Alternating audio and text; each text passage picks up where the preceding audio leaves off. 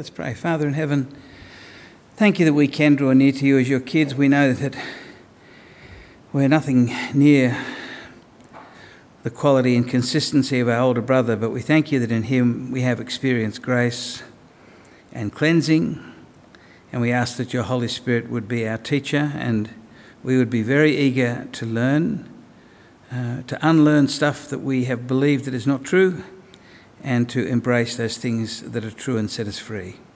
So, Father, please come and speak to us now in Jesus' name. Amen. Well, I read an interesting question this week that being a superficial person, I just went, that's an interesting question, went past. And I thought, no, I should probably stop and think about that. And the question was this. If you knew that within 24 hours you would be dead, what would you do in those 24 hours, do you think? It's an interesting... What would we do? What would you do if you had 24 hours and you knew that by this time tomorrow your body would be in a morgue somewhere and people would be weeping?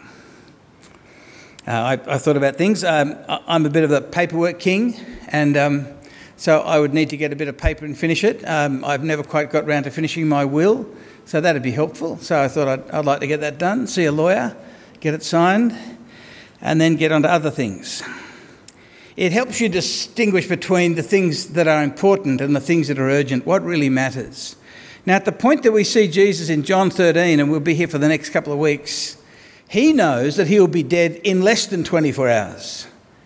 His friends, the disciples, know that something ominous is happening. They can sense it. It's like the heaviness before a storm sometimes. They could just feel it. But Jesus knows exactly what's happening. And he knows that he will be dead soon, and it will be a terrible death. So what's he going to do in the next 24 hours?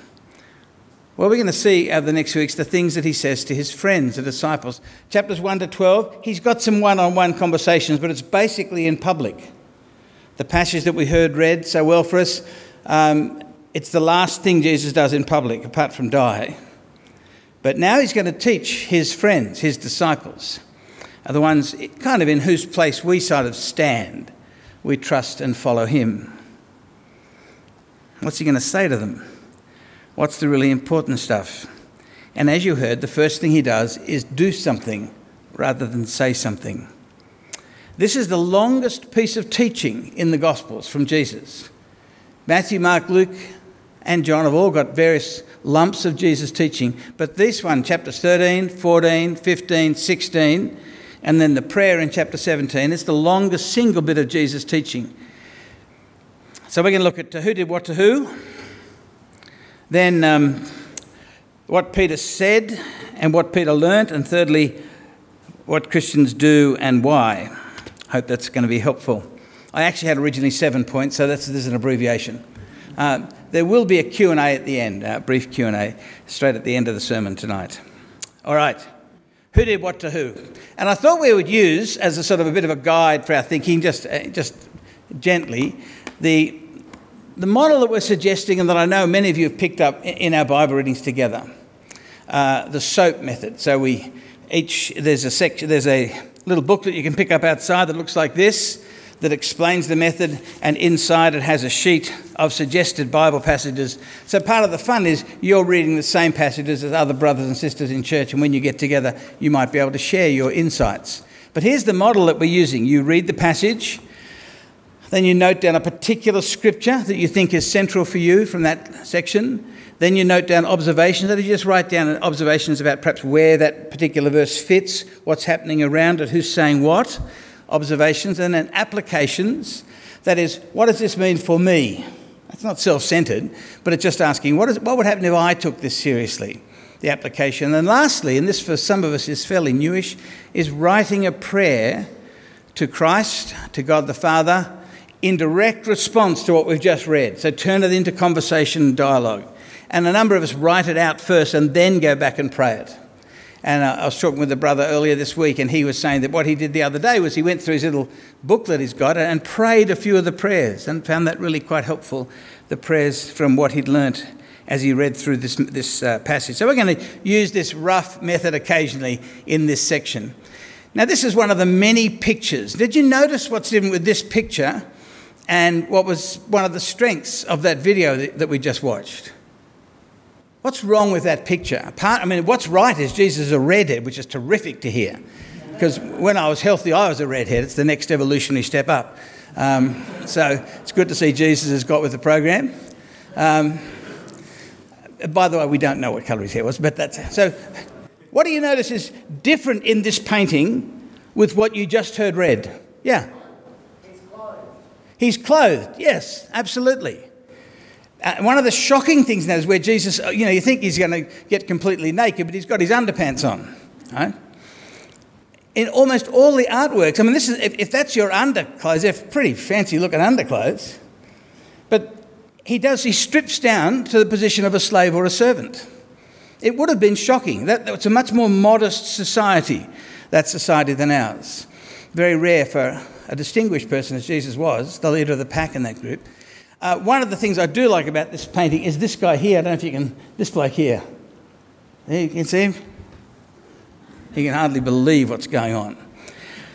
So who did what to who here? Well, let's have a look at... If we just use perhaps verse 5, part of verse 5, as the key thing in that first section.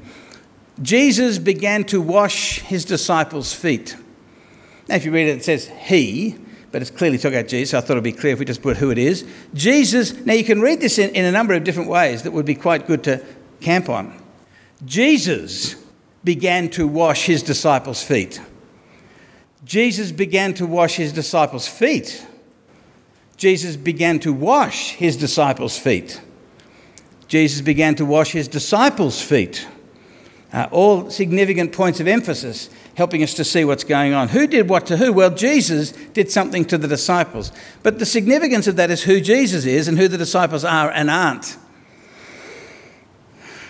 Let me read you verses, bits and pieces from verses 1 to 3, which sort of paints the very important, significant background to this action.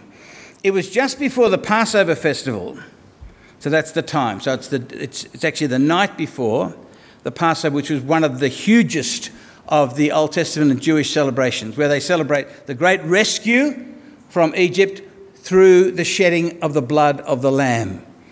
And then the angel of death went over the house where the blood of the lamb had been over the lintel. And that's why Jesus is called the Lamb of God. It's the new Passover. It was just before the Passover festival. Now, Jesus knew the hour had come for him to leave this world and to go to the Father. From chapter 2 on, he's talking about my hour has not yet come, my hour will come, my hour will come. Chapter 12, things happen that he says, right, now the hour has come. So he knows that the hour of his death has come.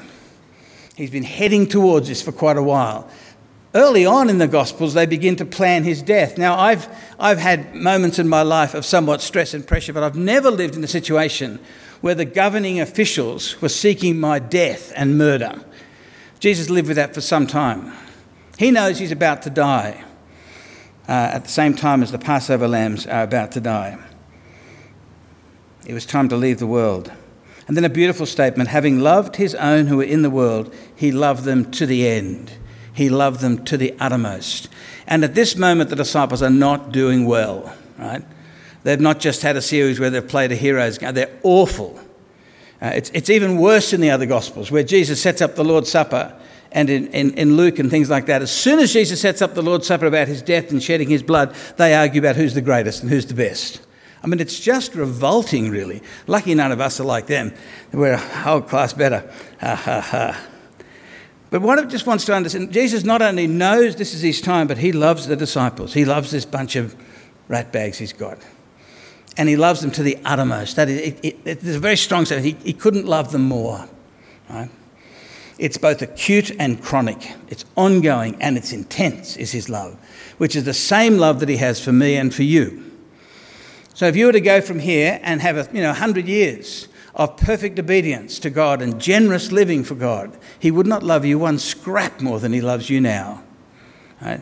He loves you already to the absolute uttermost. And he's going to show that within 24 hours he will have died and gone to hell for us.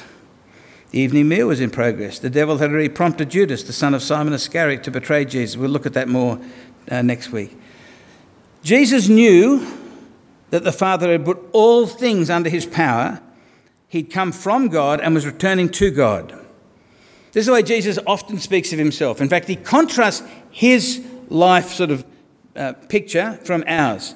He says, you are of the earth. He says, I've come from God and I'm returning to God. Now what he does is he offers to pick us up and take us with him rather than us just returning downward. But he's very clear. He's come from the Father. He's about to return to the Father. And he knows all this. And he knows also that the Father has put all things under his hand. Right? The furthest ends of the universe, Jesus Christ is Lord of every atom you'll find there.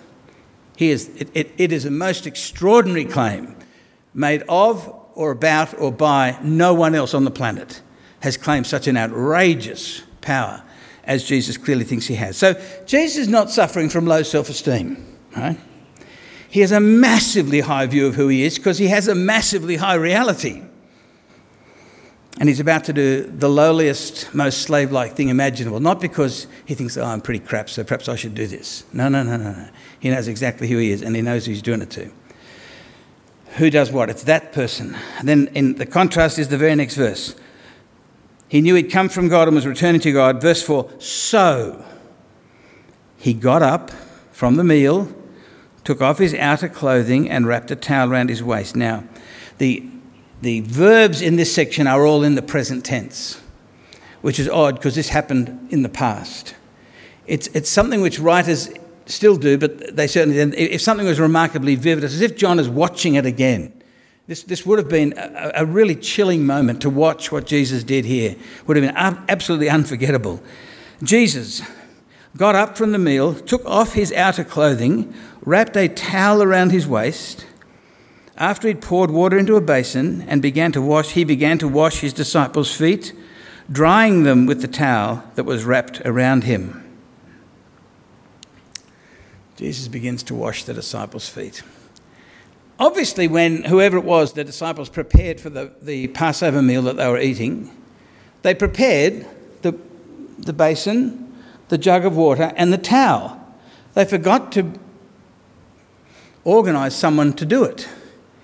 Because what happened in that sort of culture was, no matter how fantastic the Roman roads were, and they were, and still are, many of them, you can still see them, they're amazing bits of engineering. When you walked along them with your sandals, dust and dung. They didn't have a problem with air pollution from sort of, engines like we have. All the means of transport apart from human legs, camels, horses, donkeys, lots of cattle use the roads. They have a tendency to not be well toilet trained. And they just drop it wherever they feel it. So the combination of dust and dung means that your feet got pretty fruity. And the way that they ate in those days, unlike us, your legs were closer to other people's heads in the way that they reclined at tables. So you had to have someone, normally a slave or a lowly, desperate servant, who would be employed for that purpose. But somehow or other, the meal had started and no one had washed anyone's feet. And in the middle of the meal, Jesus gets up. And it would have been done in complete silence. As people watched him get up, tried to work out what he's doing. He goes across to the table where that stuff is and undresses, wraps himself around with a towel, and they had a special name for this towel that was ready for the slaves. It was very long, so you could wrap it around yourself, and also had spare towel to do people's feet. And went up to the disciples and began to wash their feet. Now, this is just ridiculous.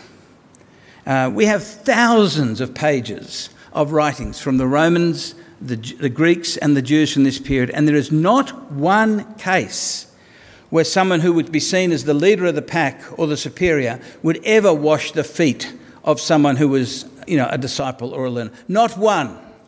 It's ridiculous. Doesn't happen. In a sense, it shouldn't happen. See, the disciples wouldn't even wash each other's feet.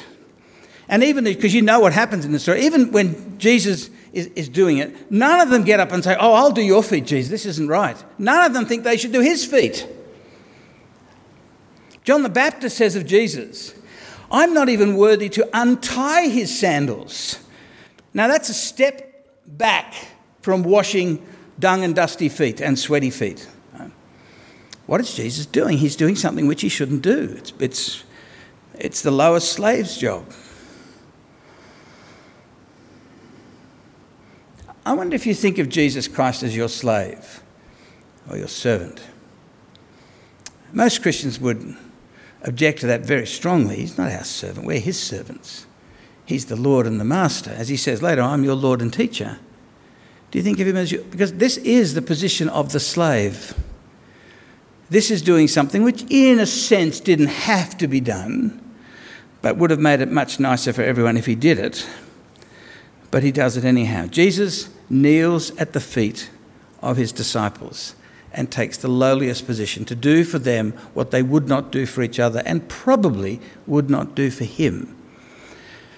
We know amongst the instructions and rules for the way that Jewish rabbis function with their disciples, if you became a disciple of a teacher, all sorts of things could be rightly expected of you. But one thing that was explicitly written down is you do not have to untie his sandals or wash his feet, just in case there was any doubt.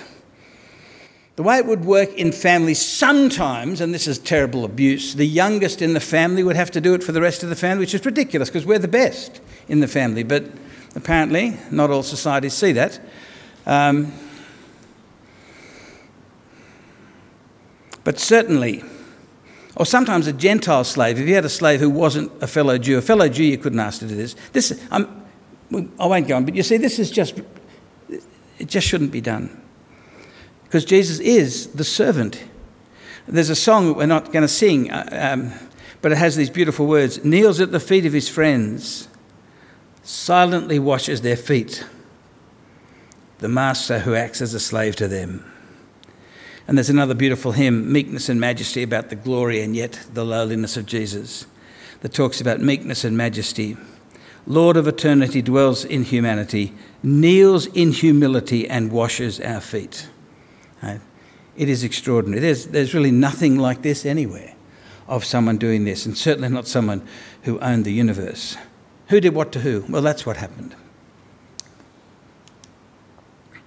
These little pictures are better than most of the famous paintings by great artists because that guy looks like he looks sort of slavish, doesn't he? Half dressed with a towel. And this one I like is actually a kid's picture. But the beauty of it is I think it gets a sense of the shock and the horror which we saw in that particular guy in the back of Jesus doing it there. So that's the first thing. Who did what to who? Right? The servant king, which is a phrase Christians use of Jesus rightly. He is the king, the great king, the Lord of glory, but he is the servant king. That's who he is. Secondly, Peter said what and learnt what. So the key verse I want to put here is perhaps verse 8. This is an extraordinary interchange. And I want you to imagine you're in the room. Imagine you're one of the disciples and Jesus either washed your feet or he's coming to you after he's done Peter's feet. Listen to this interchange. One of the interesting things I think with all the Gospels is you get people like Peter, and across the 4 Gospels, despite their differences, he is the same personality type in them all. Passionate, warm-hearted, stupid, arrogant, but willing to be corrected.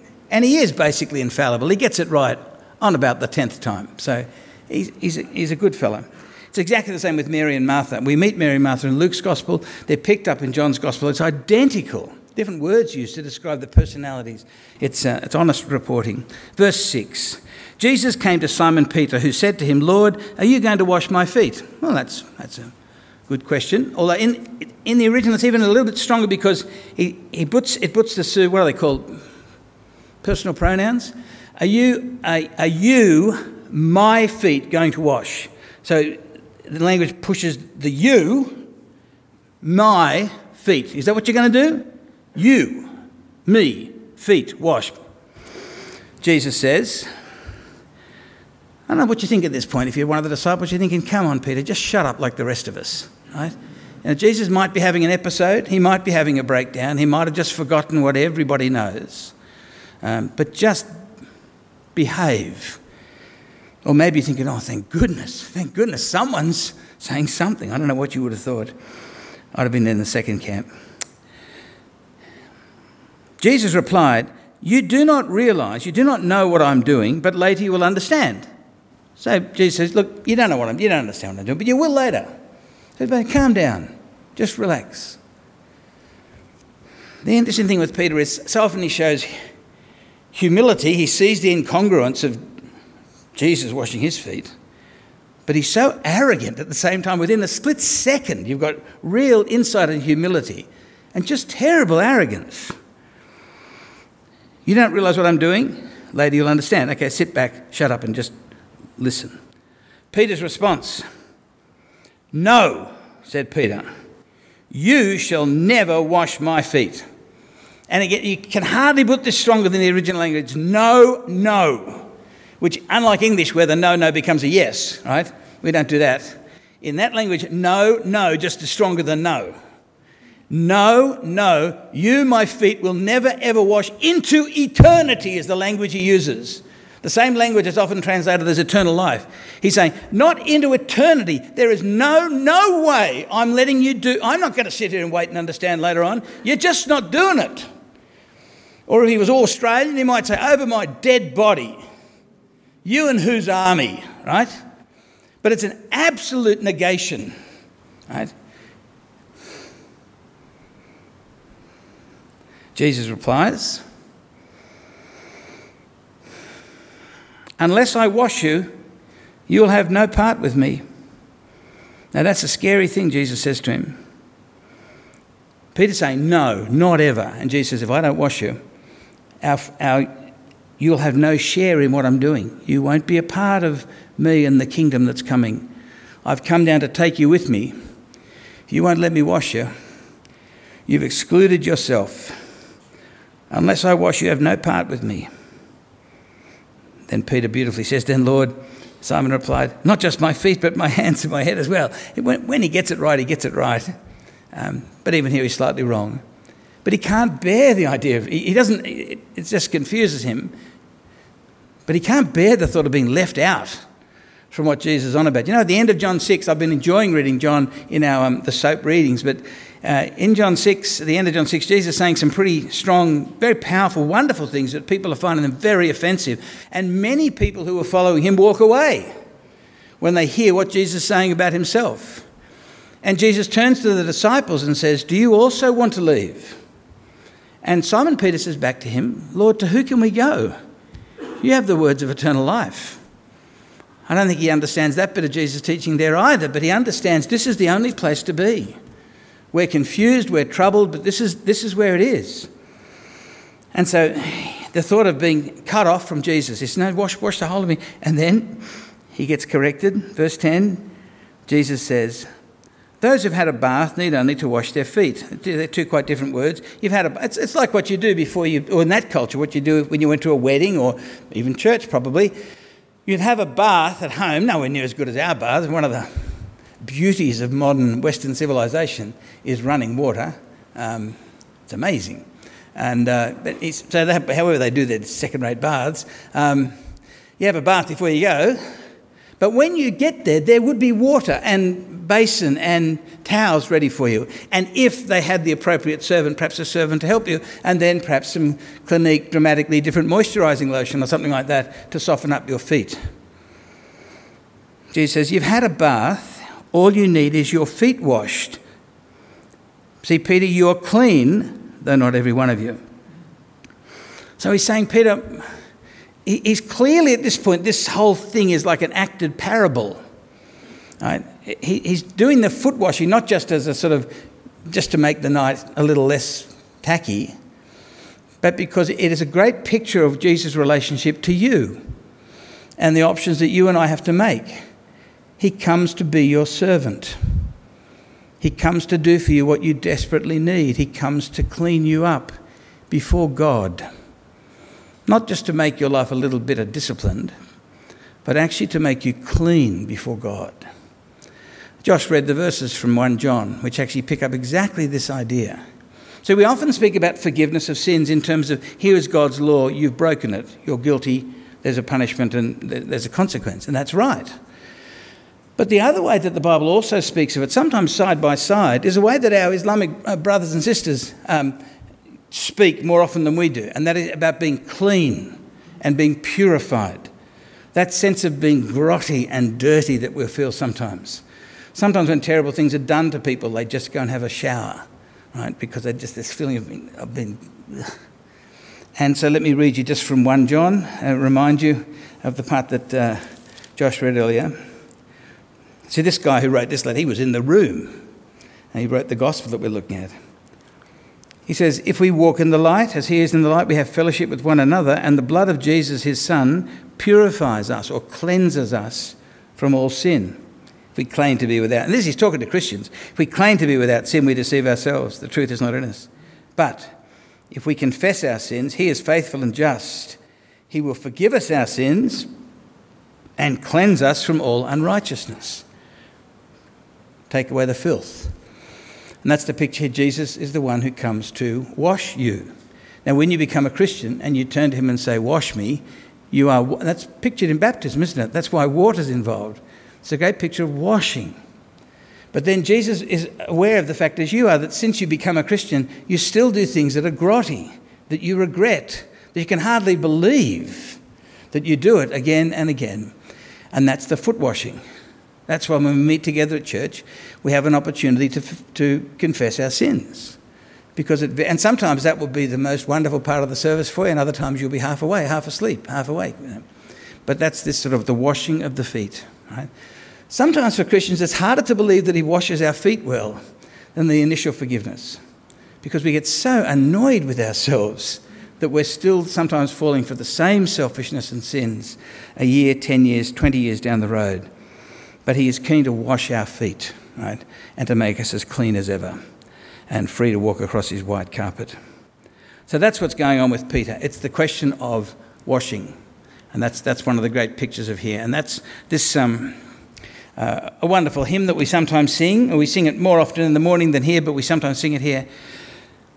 Let me read you a line from it. This is from Rock of Ages. Nothing in my hand I bring, simply to thy cross I cling. Naked, come to thee for dress. Helpless, look to thee for grace. Foul, I to the fountain fly. Wash me, Saviour, or I die. They're the words of the heart of someone who God's Holy Spirit has opened up their eyes to see something of the purity of God and our lack of purity. Nothing in my hand, simply to your cross I cling. Foul, I to the fountain fly. Wash me, Saviour, or I die.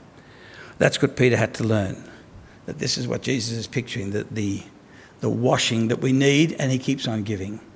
That's the great work that is worth reflecting. Have you had the full bath? Have you ever gone to Jesus and perhaps prayed that prayer, wash me, Saviour? Right? I need cleansing, big time. Or perhaps you just need to come back to God after some weeks or months or even longer of playing fast and loose with him. To come back to him. He is quick to forgive. Who did what to who? Peter said, what? And he learnt much. And lastly, for the Christians, for the disciples, we do what and why. There's lots of great verses when Jesus sits down in verse 12 until verse 17. But I think verse 14 perhaps picks it up best. Verse 13, he says, look, you call me teacher and Lord, and that's right, because I am. Right? He's completely happy with us saying, you're the Lord, you're my teacher, I'm your pupil. That's the relationship. You call me teacher and Lord, and so I am. Now that I, your Lord and teacher, have washed your feet, you also should wash one another's feet. Here's the logic of Jesus. He does this in a number of places. I have done this for you. You do it for me. No. That's not what he says. Repeatedly he says, I've done this for you. You do that for others. The vertical controls the horizontal, which is why Christians are remarkably free. People in our culture and Christians, if we're not careful, we're completely determined by the people that we meet. If someone's nice to us, we're nice to them. If someone's rude to us, we give them a bit of mercy. And if it goes on long enough, then we're going to be rude to them, right? Because we're completely controlled by the horizontal. No, that's not how Christians live. Part of the Jesus says, I've washed your feet. He does not ask you to do anything for him. Of course, he takes what you do for his brothers and sisters as done for him, but that's not the... So he says, I've washed your feet. I've been the lowliest possible slave and servant. I've done what seems almost inappropriate. You should wash one another's feet. This is the mark of the Christian community, right? That we serve one another. Jesus is the servant king, right? And we are a servant community. That's who we are. That's how we live. So we are to serve. Now, Verse 17 is absolutely crucially essential. Let me read it to you. At the very end of this section, Jesus speaking. Now that you know these things, you'll be blessed if you do them. There is no blessing from God in just knowing about this stuff. Even about being able to articulate just what an amazing thing it is that Jesus has done. Blessing from God comes, now that you know these things, you'll be blessed if you do them. Now, what I find intriguing, it seems that Jesus thinks that even the disciples who were there in the room with him might know it, theoretically, but not do it. And that's utterly worthless, if not worse, to know what God is like and to know how he's called us to live and ignore it and treat his teaching and his way of doing things with contempt. Jesus serves, and so his disciples, those who learn from him, are called to serve. We are to learn from him. And I think we're going to be learning about service until our dying days. Often our service will change too. In various periods of life you can do things, then your physical situation changes and you can't do some things you used to do. But you'll be finding ways to serve because we are servant people. We're not, ordinary Australians who occasionally do an act of service. That's to No, we are servants. When I came to St Matt's, I enjoyed the fact that I think I was the only minister on the staff then. And no, that's not true. There was another lady who was part-time. But there were about 4 car parks that said ministry for the ministry staff or something like that. And they were always full. And I thought, isn't it lovely that the people at St Matt's understand that they are ministers, right? They've got that right? Because we're all... Minister just means servant, right? So when Andrew Vella stood up and said, I'm one of the ministers of the church, I don't know what you thought. But what he's saying is, I'm one of the servants. I'm one of the formalised servants here. So he is your servant. I am your servant. Now, you might think, well, you're not doing a very good job. There's things I'd like you to do. But this is a bigger question. I am your servant, and I know I am your servant. I also know that you're my servant, because we're a servant community. But I serve you a little bit like perhaps the way that a doctor might or a parent might. Perhaps they're not good pictures, but a loving doctor won't always do what their patient wants them to do. That's certainly true with physiotherapists, right? They inflict all sorts of pain on you because they love you. I'm not into giving you pain, but I'm just saying that you serve in the way that you understand God wants you to. But my priority and the priority of any Christian is how can I be of use to you? Not how can you be of use to me? Now that is deeply countercultural. We're all selfish and sinful, but our culture has almost taught us it's your right, in fact it's your moral duty to make people dance to your tune. And if they won't dance to your tune, cut them off. You don't need toxic people in your life. Servant leadership is what it's about, and we need to keep learning this until our dying day, that we are here for each other, to serve each other, to do the unthinkable, to wash feet, which is the lowest of the low. That is the highest position you can be in. As the great D.L. Moody said, the measure of a person is not how many servants they have, but how many people they serve. Right? That's the mark of greatness. So we can't tell who's the greatest person in this church. You just can't, because we don't know who's serving. Because a lot of service, like up-front type stuff, it can be done for bad motives. Right? We can be doing stuff that looks nice, but really it's about our own ego and things like that. I don't want to make a big deal of it, but I think the people who I like sometimes dropping in here on Saturday and seeing who's cleaning the church. I love the number of PhDs that they're in here vacuuming the place and cleaning out dunnies, and that's exactly where people with PhDs belong. But these are people who've done an enormous amount of study and have massively oversized brains and an appalling level of self-discipline, and they get these PhDs. And they're in here vacuuming and cleaning the toilets. And so they should be. The Lord of glory washed feet. And these weren't even good Christians, they're rubbish Christians. He's going to say to them in the next couple of verses, you will all desert me. You, Judas, whose feet he washed, you will betray me. And you, Peter, will 3 times publicly say, I don't know him. So these are not a very impressive bunch. Yet he gets on his knees and washes their feet. We don't love people and serve people in church or anywhere else because they deserve it. That's to be a slave to their goodness. We do it because that is how God treats us, and we want to be Christ-like, yea, even God-like at that point. That's what it's saying here. I went to a conference once, and when I got at the beginning, amongst the booklets, they gave us a belt like this. That's a bloke whose name I can't say, Kana Jigoro, I think his name is. He's the inventor of judo. I've seen great pictures of him as a very old man chucking great bulky young men across the room, because that's part of what judo is. It's using other people's force against them. And he worked out that discipline. And you white belt, green belt, other belts, and that you conclude and he had any number of black belts, and he was excellent. But it is said, and we're not quite sure if this is true, but it's a great point anyhow.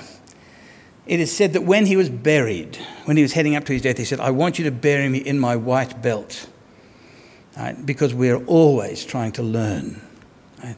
And that is exactly the position of the Christian. If you're sitting here in this building, you've been a Christian for 20 or 30 years, you've heard this before. I don't care if you've heard it before. I hope you have heard it before, a million times before. But the question is, are we living it? Are you trying to find more and more areas where you can more deeply serve?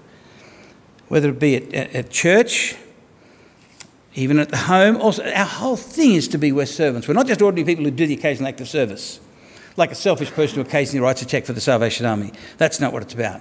And life is about learning how to serve better and better, more and more often. And that's where our joy is found in the end, in being a servant. Many of you all know about the great William Booth. William Booth is the man who, along with his magnificent wife, founded the Salvation Army, which is not a social welfare organisation. To some people, it is a church that specialised in getting people saved. But they organised themselves as an army. So the ministers were called officers and things like that. And it really did change the world. And it's highly respected, often for its charitable work, although that's not the heart of its being. But it scattered all the way well and truly into Australia before his death, and all the way up and down through America and all through the world. And at one stage, there was a big conference in America where people had come up from Mexico, the US, down from Canada, I think it was to Chicago, for this big conference to work out where to go next with this. William Booth was coming across. They were very excited to have the founder. He was a very inspiring man, the general next to God, he was called. And but he was old and he got sick. He travelled across the Atlantic, but just was too sick to take the train trip up. So he sent them a telegram.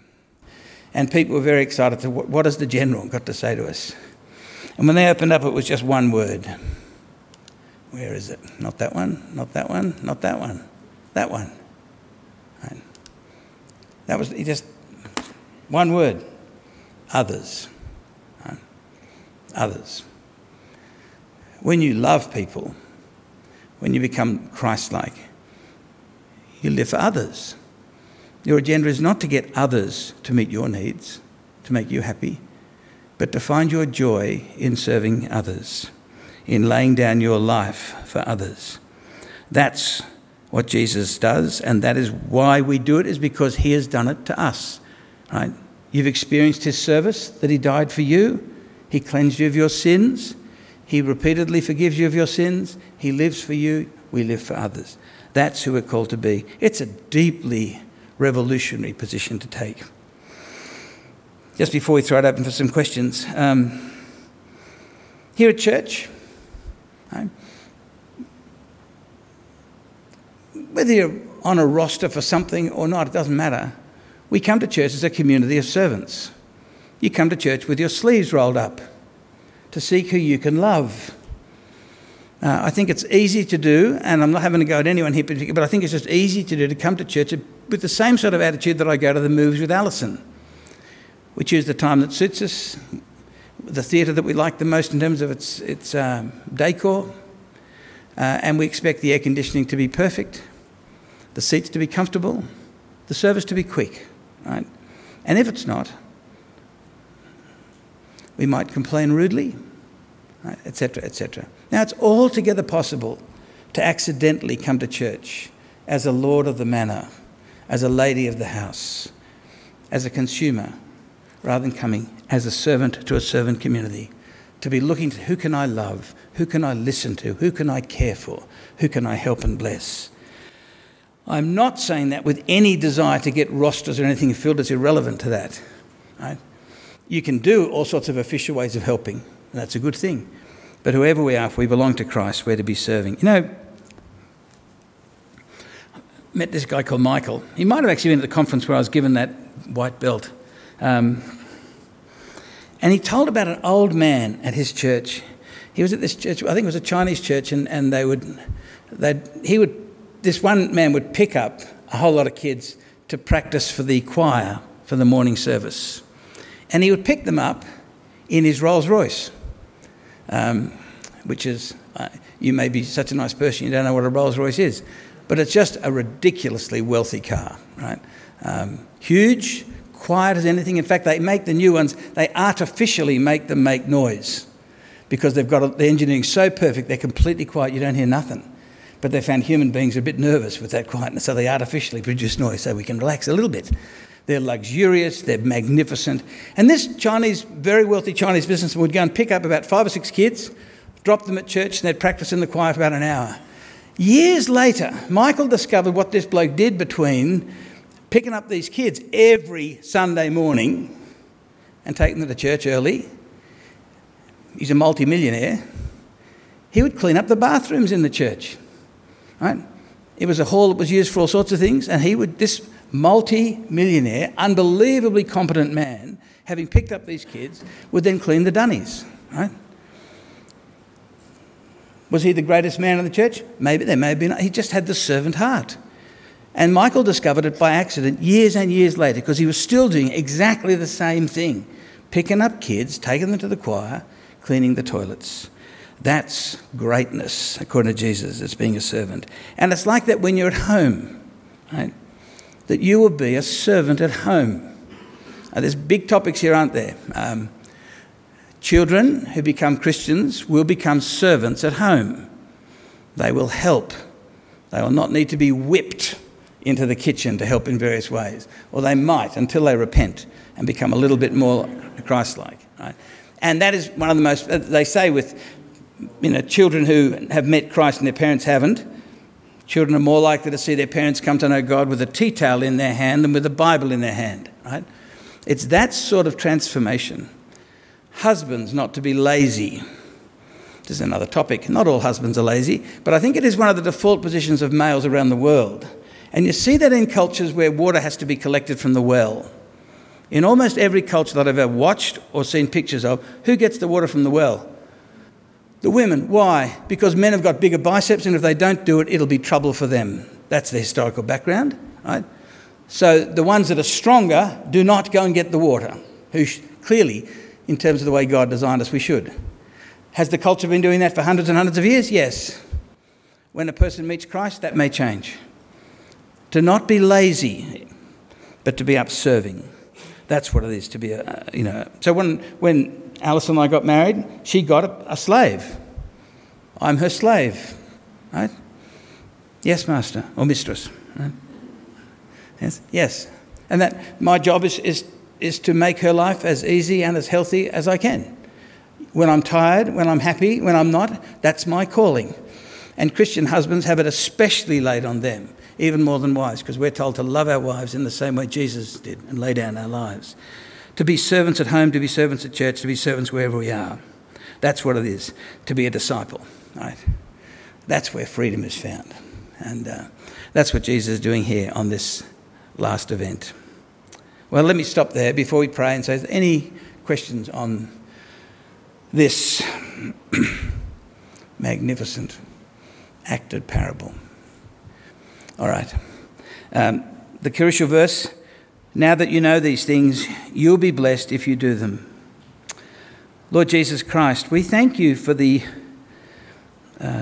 clarity of what you do and say. Thank you that you don't say nice things and do other things. Thank you that you were the great servant, that you did rise up and do the unthinkable and to wash these guys' feet. Thank you that you did the unthinkable and died for us, that you can cleanse us and forgive us fresh and beautiful day by day. Thank you for that. Thank you for your patience with us. Lord Jesus, we ask that you would transform us from the inside Our natural selfishness and our silly society encourage us to look after ourselves. Help us, Lord, to learn what it means for us to give ourselves to each other in joyful service. We pray for transformation in your name. Amen.